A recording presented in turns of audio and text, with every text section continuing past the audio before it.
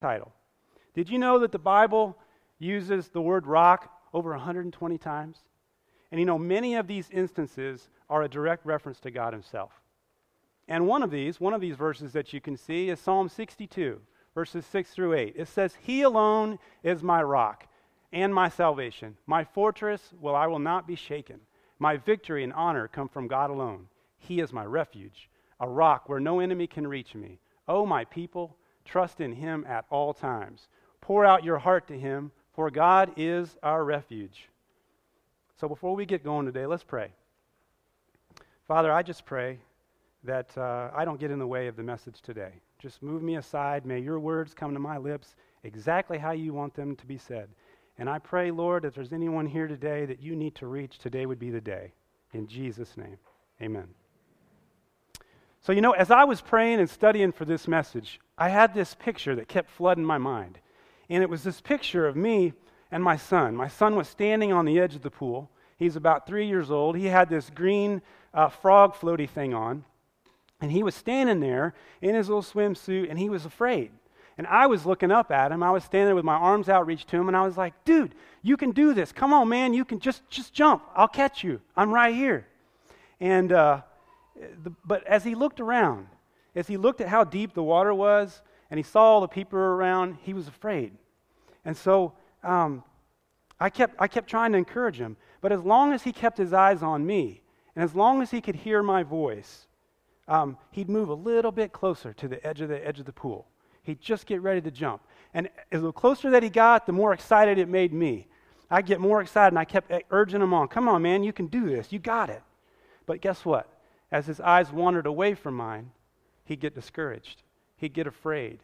And then he'd back away from the edge of the pool. That's what would happen. And this kept going on and on. So it took a lot of patience. It took a lot of words of encouragement. But eventually, I remember, he took that jump. And when he landed in my arms, I was so excited. I was like, "Dude, you did it. I told you could do it. Now get back up there and do it again." And over, he jumped into my arms. And over, the easier it got for him, the more he did it. I wanted him to learn that he could count on me as his daddy, that I was a trustworthy father. And how many of you find it hard to trust God? How many of you find it hard to allow him to catch you in your circumstance? We may say with our words that we trust him, but our heart and our actions often say a whole different story, doesn't it? When we get our eyes off of him, we easily get distracted, we get scared, we get worried. Maybe you grew up and you didn't have a good father to catch you. So you've never experienced what it's like. You've never experienced the example of having a trustworthy father. And if that's you today, I get it. You don't understand what that's like. But listen, we're going to talk about that today. Just like our earthly father, our heavenly Father stands there with his arms wide open. He's got his eyes on you.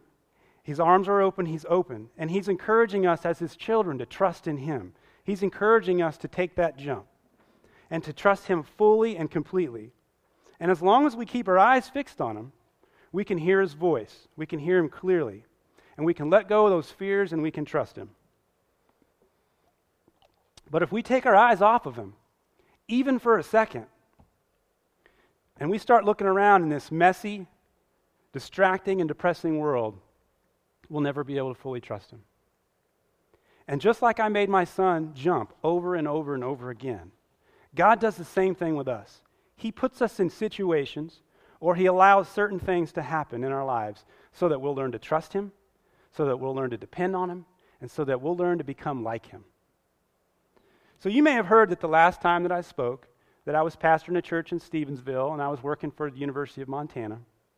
And we were here, and we loved it. And being here, let me tell you, it was like living a dream. We thought to ourselves, man, we have made it. This is God's country. It's all good. I'm a big hunter. I love the outdoors. It is opening weekend this weekend, and I am here. Hallelujah. I am here. The beauty of Montana, man, I can't even begin to put it into words. Those of you that have been here, you get it. I know you get it. But we were living close to family. It was so awesome. It was such a blessing. We felt like we were set for life. Some people might have said we were successful, at least by what the world defines as success. And then all of a sudden, without warning, struggle came. Struggle came, and we found ourselves in a situation that was desperate. Success turned to struggle, and Satan, man, he just threw all kinds of chaos in our lives. Some of you have probably been there. We were drowning. We were crying out to God. We were crying out to Him. We were saying, rescue us, God, save us, deliver us. And we, of course, had our own ideas on how this was to happen. We said, God, if you'll just do this for us, if you'll just take that away. You know, we gave some pretty good advice to God, let me tell you. I said, you know, God, you could fix it this way. You know, God, you could fix it that way. But you know what? He didn't listen. Not at all. He didn't listen, but He was trustworthy. Seriously, though, we were drowning. We were drowning in a situation, and we honestly felt like this was the end. We had no hope. And it seemed, at what seemed like the last possible moment, God reached down and He grabbed us and He pulled us up out of that situation that we were in. And we were still dripping wet when He pulled us out. We were battered, we were bruised, and we were broken, and He sent us to Florida. I'd love to be able to tell you that we went skipping off to Florida singing Kumbaya, yay Jesus, but that's not the truth. We went kicking and screaming. We did not want to go. It took us a bit of time to get on board with God's new plan, but we finally did. We told God, hey, thank you. Thank you for taking us out of that mess that we're in. And then we told God, we'll just stay here a year and then we can go back home. We didn't really want to make any deep or meaningful relationships. I mean, we're only going to be in Florida for a year, right, God? That's what we were saying. Besides, relationships are messy. And little did we know that God did not plan just to rescue us. He planned to repair us.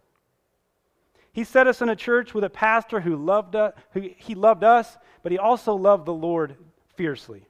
He put us in a church where this church family, they surrounded us, they welcomed us, and they treated us as if we were our own, or we were their own. And God didn't just provide a job. He provided the best job I've ever had working at Florida State University. I loved my job. I loved my employees. But still, our plan was only to stay there a year. That was our plan. 1 year turned to 2 years. 2 years turned to 3. And honestly, we began to really like living in Wakulla County, Florida. We loved the people. We made some amazing lifelong friendships while we were there. You know, my wife homeschools our son, and in Florida, she had the most awesome homeschool group. They loved on her. They loved on my son. It was just awesome. Some people might have said we were successful. By the world's standards, we were doing well. We had a high-paying job. We had a nice home. We had a jacuzzi. We had an outdoor kitchen. We even had a water slide. I mean, that's paradise, right? You know, honestly, our time in Florida, it felt like one big 3-year vacation. And it was like God was giving us permission to rest and be restored in Him, until all of a sudden, we couldn't rest anymore. We both felt a sense of urgency that God was calling us back to Montana. And by now we were like, well, we've been here for 3 years. We have a nice, safe, cushy, cozy life. It's all good. Maybe we could just stay here. Again, we offered God our advice. And I personally reminded Him that I can't go anywhere without a job. I said, God, that'd be stupid, right? How am I going to be able to provide for my family if I don't have a job, right, God? I said that to the one who provides for my family. The one who gave me the job in the first place. God was like, remember all the times I've been faithful, trustworthy? Remember when I set you on a firm foundation? Can I do that again? Am I just a one-wonder God? Am I just the God of small stuff? Or do you really trust me with the big stuff too? Look at Jeremiah 32:27. It says, behold, I am the Lord, the God of all flesh. Is there anything too hard for me? In other words, there is nothing God can't do, nothing He can't overcome, nothing that's ever too big for Him. And if that's not enough to convince us, look at this one. Ephesians 3:20 says, now all glory to God who is able, through His mighty power at work within us, to accomplish infinitely more than we might ask or think.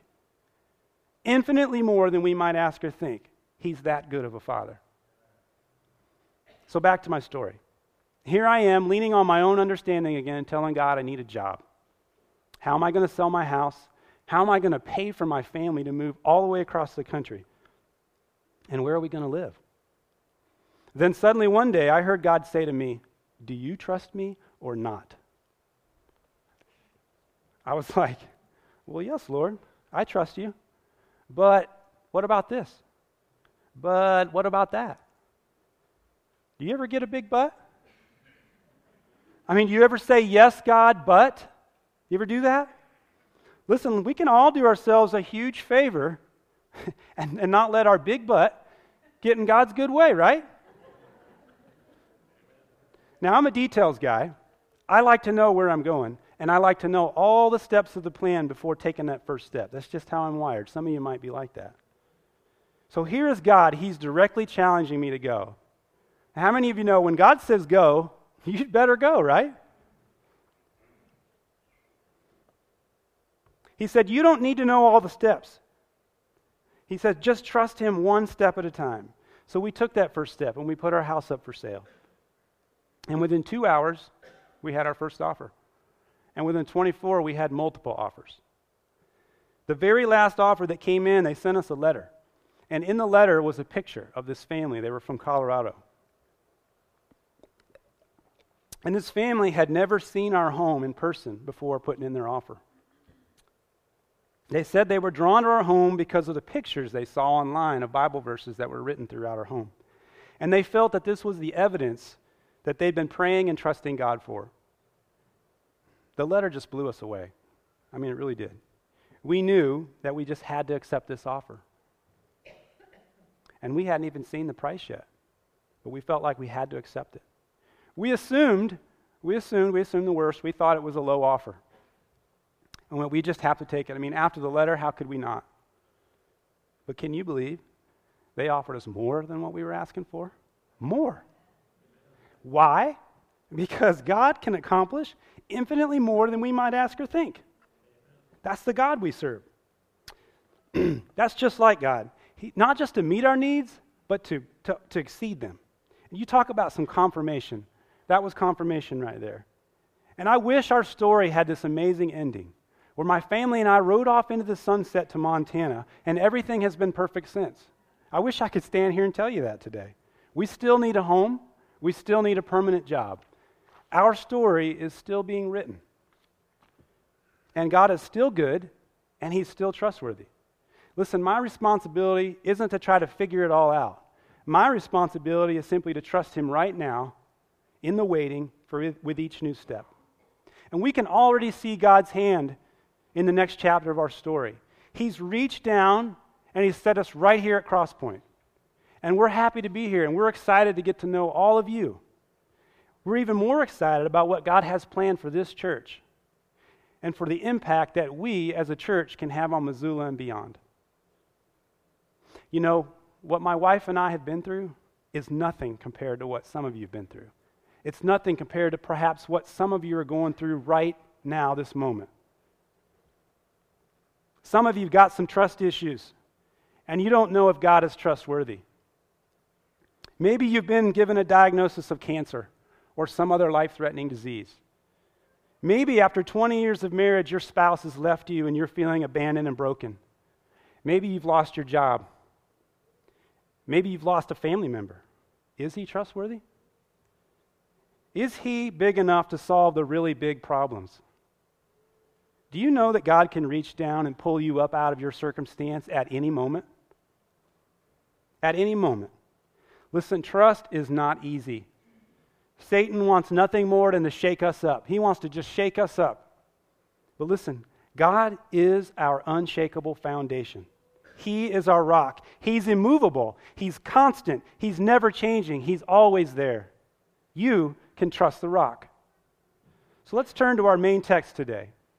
I know many of you have probably heard this verse. This is probably one of the most famous, if not the most quoted Bible verse there is. Proverbs 3, 5, and 6. I hope today that by you hearing it, maybe you're going to hear it in a different way than you've ever heard before. You know, God's word is alive and active and powerful. That's the cool thing about reading his word. Trust in the Lord with all your heart and lean not on your own understanding. In all your ways acknowledge him, and he shall direct your paths. Now let me ask you, who or what is the first thing you turn to when you're facing a challenge in your life? Is it your spouse? Is it your family? Is it your pastor? Is it Facebook? Who or what you turn to first says everything about where your trust is. Look at the verse. It says, trust in the Lord. God expects us to turn to Him first. He also has a dual command for us in there. Do trust me, don't trust you. Now this is the hard part of the command. So many of us really struggle with not leaning on our own understanding. We want to understand. We want to ask questions. So we ask like, why, God? Why did my spouse leave? Why do I have cancer? Why did my mom have to die? Why? And if it's not why, we're asking how. How, God? How should I handle this? How do I forgive this person after what they did? How am I ever going to get over this? How? And if it's not why and it's not how, then we're asking when. When, God? When am I ever going to get out of debt? When are you going to heal me? When are you going to answer my prayer? When? The why, the how, the when, we all have these kinds of questions. We want answers and we want to understand. And we have no patience to wait on God. What did God say? He said, trust me with all your heart. Stop striving. Stop trying to figure it out. Trust me. That's just it. We won't ever be able to figure it out completely. Listen to this. Isaiah 55, 8 through 9. My thoughts are nothing like your thoughts, says the Lord, and my ways are far beyond anything you can imagine. For just as the heavens are higher than the earth, so my ways are higher than your ways, and my thoughts higher than your thoughts. We're not God, so we'll never be able to fully understand everything. We don't have His perspective. Now, if we'll look back at this verse, our text for today, look back at the last part of this verse. Even though there's a command in here, there's also a promise. And notice that after the obedience comes the promise. More often than not, that's how it happens.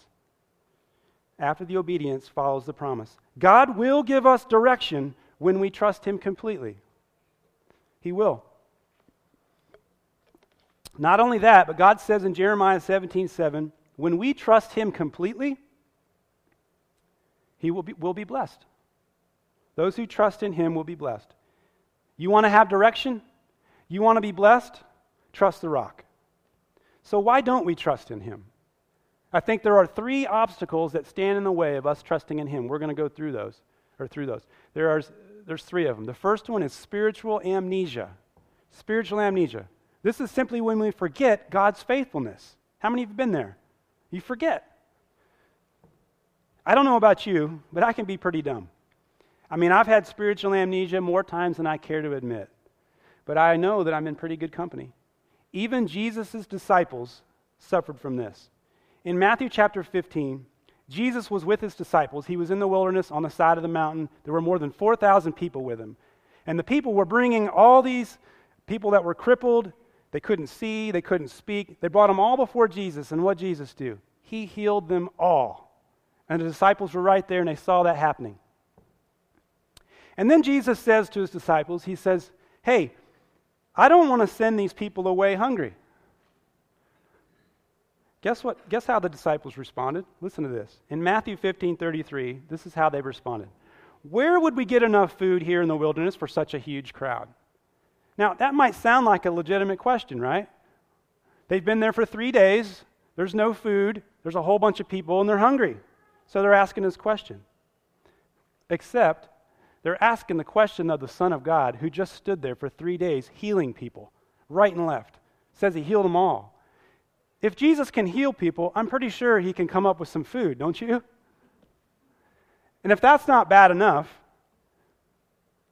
just a short time before, the disciples were in the exact same situation. You can turn over one chapter and go to chapter 14, and you can read about where Jesus fed over 5,000 people with 2 loaves of bread and 2 fish. 5 loaves of bread and 2 fish. They had so much food, they took up 12 baskets of leftovers. The disciples were right there. They saw that happening. You would have thought that the disciples would have responded, hey, Jesus, we know you got this. We've seen you do this before. Go for it. But nope, just like we do today, they forgot. And they forgot pretty quickly. They were too busy looking at the problem instead of looking at Jesus. So how do we overcome spiritual amnesia? We have to remember.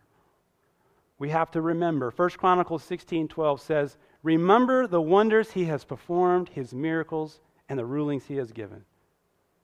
We've got to remember. Number 2, I like to call these FWDs. Fear, worry, and doubt. FWDs are Satan's weapons of mass destruction, and man, can they do some damage. I love how missionary and author Elizabeth Elliot defines fear. She says, fear arises when we imagine that everything depends on us. You know, that's the problem. We often depend more on ourselves than we do on God. And Satan loves to throw that little bomb, man. He'll just light it and throw it right into your life. He loves to throw that bomb in there because he knows that fear paralyzes and faith produces. If he can paralyze you with fear, he knows that he can take you out and stop you from living the life that you're supposed to live and keep you from being productive. Now, worry? Worry is like a cancer for the soul. Worry will simply wear you down and stress you out. If you weren't here last week for Pastor Bruce's message on how to live a worry-free life, I encourage you to go back and watch it. Go back and listen to it. We've got the sermons now on iTunes, so you can listen to it on your phone through podcast. We've got a video channel. Go back and listen to it or watch it. He says in that message that there's a difference between worry and concern. And he talks about when you cross that line and how to recognize when that happens. And that's when we try to take on responsibility that we're not supposed to take on. Many of us worry about tomorrow when tomorrow isn't our responsibility to begin with. Tomorrow is God's responsibility. And you know what? When we worry, this is what we're really saying. We're saying, God, I don't trust you. That's what we're saying when we worry. In Matthew chapter 14, Peter struggles with this idea of worry. Even he struggled with it. And the disciples, they were in a boat and they were in the middle of the lake. There was a storm brewing. And the waves were coming, and they were all afraid. And they saw Jesus walking on the water. Can you imagine that, seeing somebody walking on the water? They saw Jesus walking on the water, and they were terrified. And so Peter looks at Jesus, and he says, if that's really you, tell me to come to you. And Jesus says, come. And so Peter, he steps out of the boat. He's got his eyes on Jesus. He takes those first couple steps. He's literally walking on the water. And then guess what happens? He looks around. And as soon as his eyes come off Jesus, fear enters the equation. He gets afraid. And next, he starts to sink. And as he's starting to sink, what happens then? Worry enters the equation. Now he's worried because he's like, oh no, I'm going to drown. Save me, Lord. And what does Jesus do? Immediately, the word says, he reached down and he saved Peter. And then what were the next words that Jesus says to Peter? Why did you doubt me? We've had fear, we've had worry, now we've got doubt. Why did you doubt me? Did you hear that? Doubt. Doubt is the exact opposite of trust. When we doubt, we're uncertain. We hesitate. We waver. We need to trust God, not our circumstances. So how do we overcome FWDs? How do we overcome fear, worry, and doubt? We forget them. Forget their power. Forget them. We don't entertain any of them. Listen, the Bible is very clear on this. Don't fear, don't worry, and don't doubt. We've got to forget them. God doesn't want us wandering around in fear, all stressed out, doubting His faithfulness. That's not what God wants for us. His word says in Psalm 46:10 that we are to be still. Be still and know that I am God, He says. Be still. You got to forget FWDs. We've got to keep our eyes fixed on Him. When our eyes are fixed on Jesus, we don't give Satan any room to trigger the FWDs, those weapons in our lives. We don't give him any possible way to do that when we got our eyes fixed on Jesus. So we've talked about the first obstacle, spiritual amnesia. We've talked about fear, worry, and doubt. FWDs is number 2. Our last obstacle to overcome and trust is control. control. And for some of us, this is a big, big challenge. This is the last one we're going to talk about, control. Control is when we say to God, I got this. I don't need you. I don't want your help. Or, I'm tired of waiting on you, so I'm going to take over now. That's what control is. And this is exactly what happened with Abraham and Sarah in the book of Genesis. God promised Abraham when he was 75 years old, I'm going to make you a father of many nations. However, there was a problem. Sarah couldn't have children. She couldn't have them. So 10 years go by. I want you to think about that. 10 years. God made this promise to Abraham, and it's now been 10 years, and it's still not been fulfilled. 10 years! We can't even wait 10 minutes, can we? We have such a microwave culture today. We want what we want, and we want it right now, and we have no patience to wait for it. So Sarah, she gets tired of waiting. And she comes up with this great idea. She says, hey, Abraham, I want you to go sleep with my maidservant Hagar because I'd like to have our son right now. Now, guys, if your wife came and said something like that to you, don't you think there'd be this big warning sign going off in your head? Warning, warning, this is not going to end well. I mean, you would think so, right? But listen, here's the crazy part. The word says Abraham agreed with Sarah's proposal. He agreed? That's crazy. Not even a hint of, wait a minute, aren't we getting ahead of God? Shouldn't we trust him? None of that happened. Did you know that impatient people do stupid things? I mean, this situation has stupid written all over it, doesn't it? So after Abraham does the deed and Hagar gets pregnant, things get from bad to worse. And once Hagar becomes pregnant, you can imagine how Sarah felt. She felt jealous. And so she turns to Abraham. This is my version. She turns to Abraham. She probably puts her hands on her hips. She's got this look on her face. She waves her finger, and she says, it's all your fault. How many of you guys have been there? It's all your fault. So they really got themselves in a really tough situation because they didn't trust in God's timing. But God was faithful. He kept his word. He did exactly what he promised. Now, if you read the story, you'll know that it took 25 years for that promise to be fulfilled when they had Isaac. 25 years. But God did fulfill the promise. Listen, God always fulfills his promises. Always. We have to learn to trust God completely, even in the waiting. And so how do we overcome control? We've got to give it up. We have got to give up control. We have to surrender our control to God's will. And so we've talked about 3 obstacles of trust today. Spiritual amnesia, FWDs with fear, worry, and doubt, and control. Here's a way to remember how to overcome all of them. Remember, forget, give up. So we remember God's faithfulness. We forget FWDs. Don't entertain them. Give up control. Remember, forget, give up. Jesus gave us the ultimate example of giving up control. The word says, then Jesus shouted, Father, I entrust my spirit into your hands. And with those words, he breathed his last.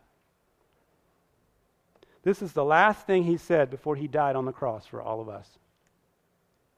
He willingly laid down his life and entrusted it completely to our Father for each one of us. Unfortunately, there are some of you, probably some of you here today, that you've got your hands so firmly clenched around your life and around your plans that you're not willing to let go of them. But why wouldn't we trust him? He is a trustworthy Father. After all he's done for us.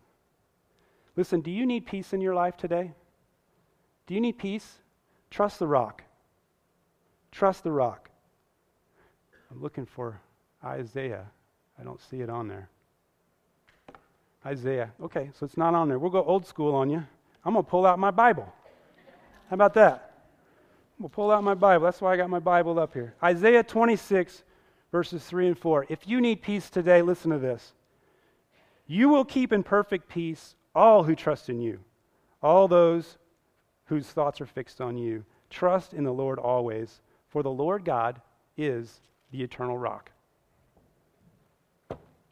Now, we're going to do a little exercise today.